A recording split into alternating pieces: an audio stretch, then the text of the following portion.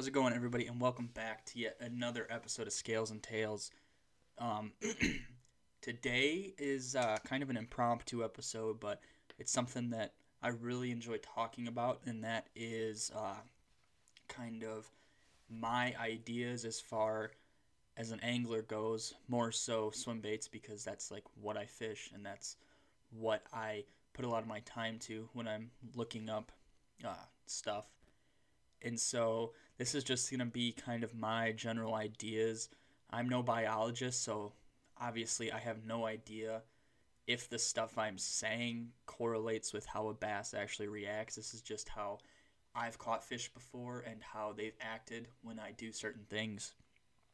And so maybe, I don't know, maybe you guys can kind of put these things into place where you guys fish or when you're fishing and have a positive feedback like I have in my trial and errors. But this is just stuff that I've kind of picked up along the last 2 or 3 years, and I've had success with after repeatedly doing it, and or just my thoughts in general on stuff that I think works, but I either haven't necessarily gotten to try or I haven't done it a lot.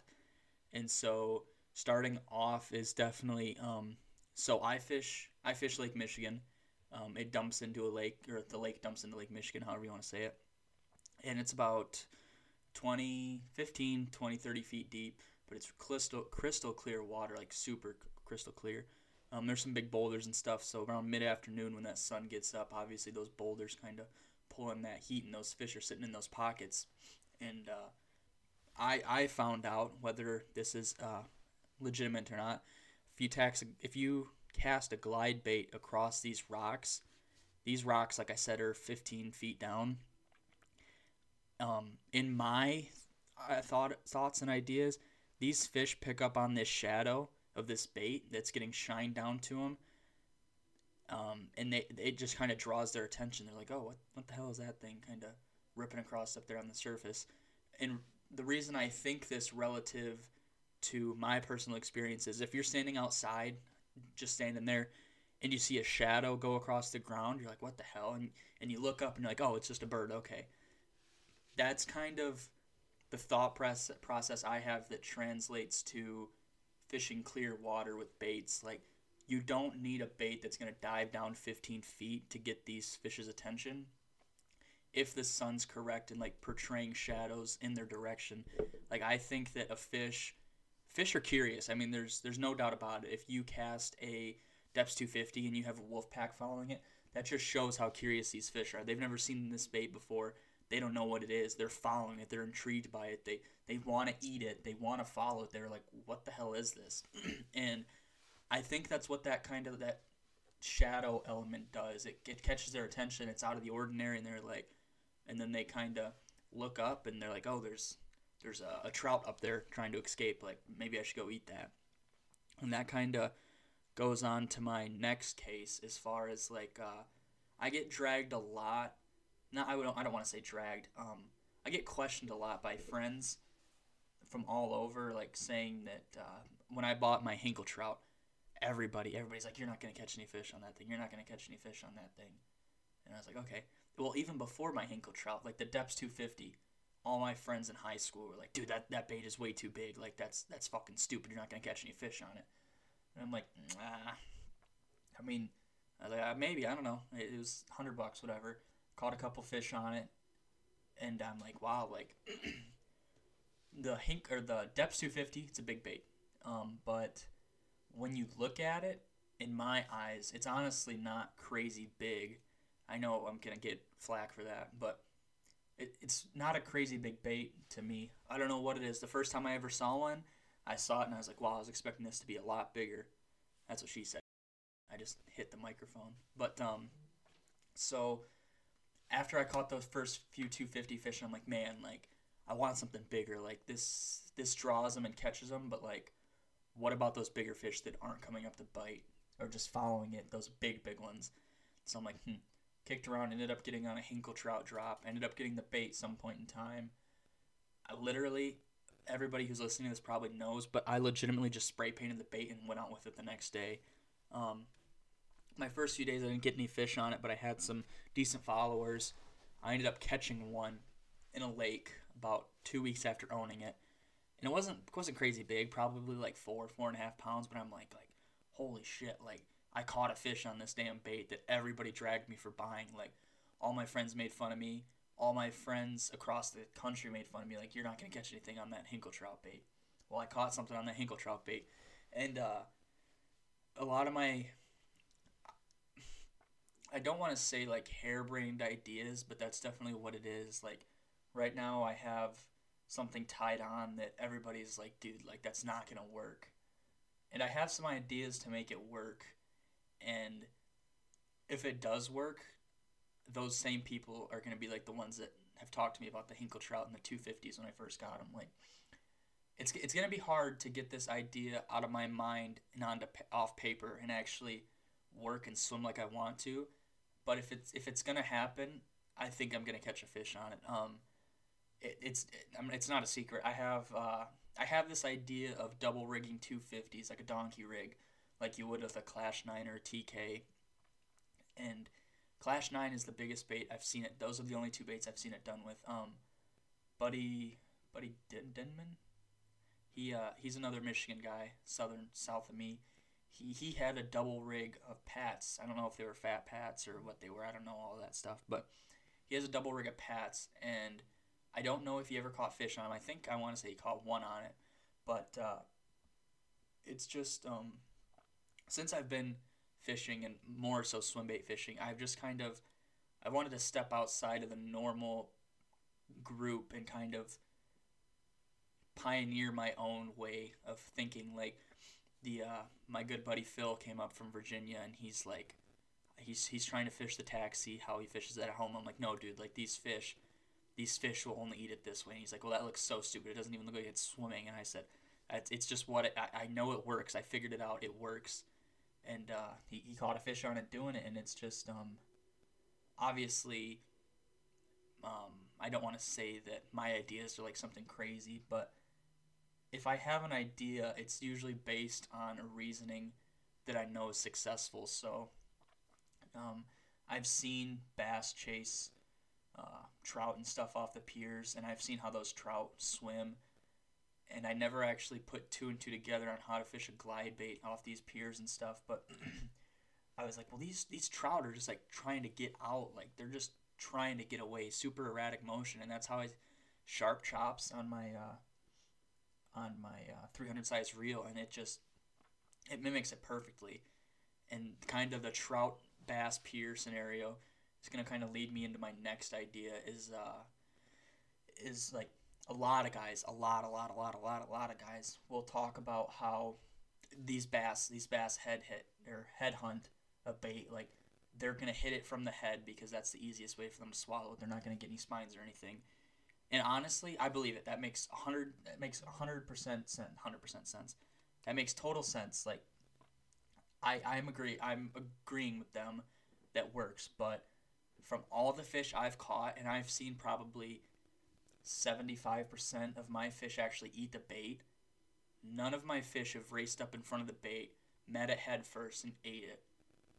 Um, it's kind of like so the reason I think this is because the bass can't track the bait from the front. Once it gets in front, it's kind of going on a whim that fish is going to swim into its face. It's kind of like, for anybody who watches football, it's like a defensive back guarding a wide receiver.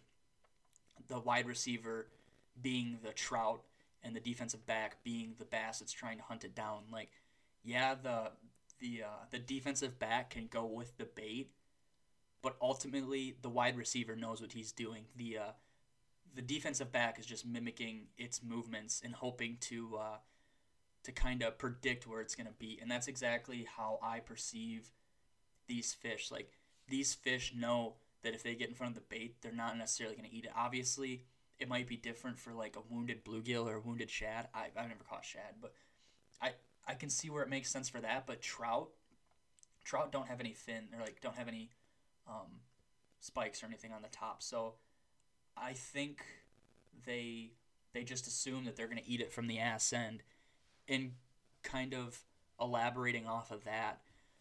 And in the shadow thing I first started off with, a lot of these bass kind of come up from the bottom and aim up. Like I'm fishing right against a pier head. Like these bass can come in sideways and pin it up against the pier head, but all of these bass up hit it. For anybody who doesn't know, like up hitting is kind of a term in ice fishing as far as like you're jigging and you're pulling the bait up, and the fish, typically bluegill when you're ice fishing, will hit the bait and kind of start rising up, and that's kind of what these bass do. These bass come up from behind, more or less. Usually it's about a 45-degree angle because they're chasing it while coming off bottom, and like I said, a lot of these times, 75% of the time when I see these fish eat, they they pin it up in such a way that they're using that water barrier between the water and the actual um, like space, the air. They're using that almost as a ambush point. Like they know if that fish gets knocked out of the water, like it's theirs. Like, and obviously they're probably trying to stun the bait also. But a lot of the time, you hook these fish at these spots I fish, and you hook them, and they're so close to the water that usually they don't. I'm not gonna say they don't, but they don't fight as hard as you would think because they're already 5, 6 inches away from the water, and they already kind of jump once or twice, and you water ski them in. But that's not necessarily true too, because they'll fight, because they'll go up and hit the bait and try to shoot back down to the bottom of the lake. But a lot of the time, the only time I've really experienced that is out of a boat, and I've only fished a couple times out of a boat. But fishing from shore, in the spots I do, it's almost like religiously that they up hit it, and kind of knock the bait up into the air. And that's kind of like people talk about head rigging a 250 with a nose hook, and that might work, but I think it's kind of not necessarily useless, but you're gonna be you're gonna have an extra hook on there for nothing, I think, and where I fish, because 9 times out of 10 that bass is not gonna come up and head shoot it. But who's not to say that they don't do that, like in Florida? Obviously, I'm sure in other states and other places, even in Michigan, they probably do that. But everything I've seen, it's just not how it works. And I don't know. Obviously, I haven't been around the world. I haven't fished everywhere. So this is just more or less stuff that's kind of pertained to me and like what I've learned, especially fishing one or two spots like hardcore. You pick up on a lot of bass behavior, and like people talking about those bass getting headshots, like the gantrel. The gantrel's a really good bait 'cause that's what I learned on. But a lot of people are like, well, if you hit the gantrel really hard with a hard rod hit, it'll do a 180, and that bait will face the bass, and everybody's like, they'll hit it 100%, they'll hit it after that. And I never had any luck with that. Like honestly, it probably in my quote unquote like statistic experiment, it never worked. Those bass got scared and swam away because they didn't know what the fuck this bait just did to turn around and look at it. Uh, I don't know. It's crazy to think that I'm telling you guys this stuff based on my experiences over the last 2, 3 years, and this stuff can absolutely pertain no information to you guys. Like it's crazy for me to think about that. That everything I've done could completely be bullshit 100 miles south or 100 miles east or 100 miles west. Like, I don't know. Obviously, this stuff probably wouldn't necessarily work in dirty water. I've had the luxury my whole life to fish clear water, and that's like a lot of people are like, I'd way rather fish dirty mud water. Like, I have literally zero confidence in dirty water. Clear water is what I've kind of grown to be as an angler, and I will fish clear water every day over chocolate milk water. That's just my personal preference, and I think I know how bass behave in clear water 1,000 times more than I do dirty water. Trying to think, I had like a whole bunch of ideas as far as like stuff I wanted to talk about. I'm trying to think of all the baits I've had and like stuff I've thought about. The crank downs. If you can fish a crank down around an area, like if you can cast past the target and crank down to it, The hater does a really good job of this. It's called giving it the sexy. If you can cast past your target and get it to that ideal depth you want, and if you give the hater some rod twitches, like just tiny little rod twitches, like you would a frog to kind of walk the dog on some pads. If you do that with a hater, a crank down fish everything hater, that bait will almost kind of, it has a head roll to it that I don't know what it does. And like I said, obviously this is just based off where I fish, but you can literally piss off any fish with that. It's it's crazy. It has a whole body roll to it, and it kind of has a slight shimmer. And the results I've gotten from it are absolutely crazy. Uh, yeah. What else am I thinking of? Oh, like slow retrieving glides too. In my opinion, that's not an option, especially in clear water. Those fish, relative to being smart, not smart, whatever you think. A dumb fish, I think, can see those brass or silver hooks hanging off a bait, and they're gonna be like, "Yeah, like this is not legit." You literally have to fish a bait, in my opinion. You have to fish it fast enough that they don't see the hooks. It's it's kind of relative to, okay, so you're sitting there and you see a steak come down, and there's a hook on it. I mean, if it drops down and it sits there in front of you for a minute or two, you're gonna see the hook and you're gonna be like, nah, like that's not anything I want to mess with. But if it drops or if it rips past you, like you're gonna be like, holy shit, like okay, maybe a steak's not a good idea. If you have $100 bill on the ground and somebody has it hooked up to a string, if you don't see that string and they're ripping it really fast, you're gonna chase after. You're gonna be like, oh, it's just the wind, it's just the wind. But if it's tied to paracord and you see the paracord and it's just going slow, you're gonna be like, well, that doesn't make any sense. Like obviously it's fake. I think that's kind of the description I would give with this. Like the fish aren't dumb and they know when stuff isn't legitimate. Those fish have been there for 4, 5, 6 years.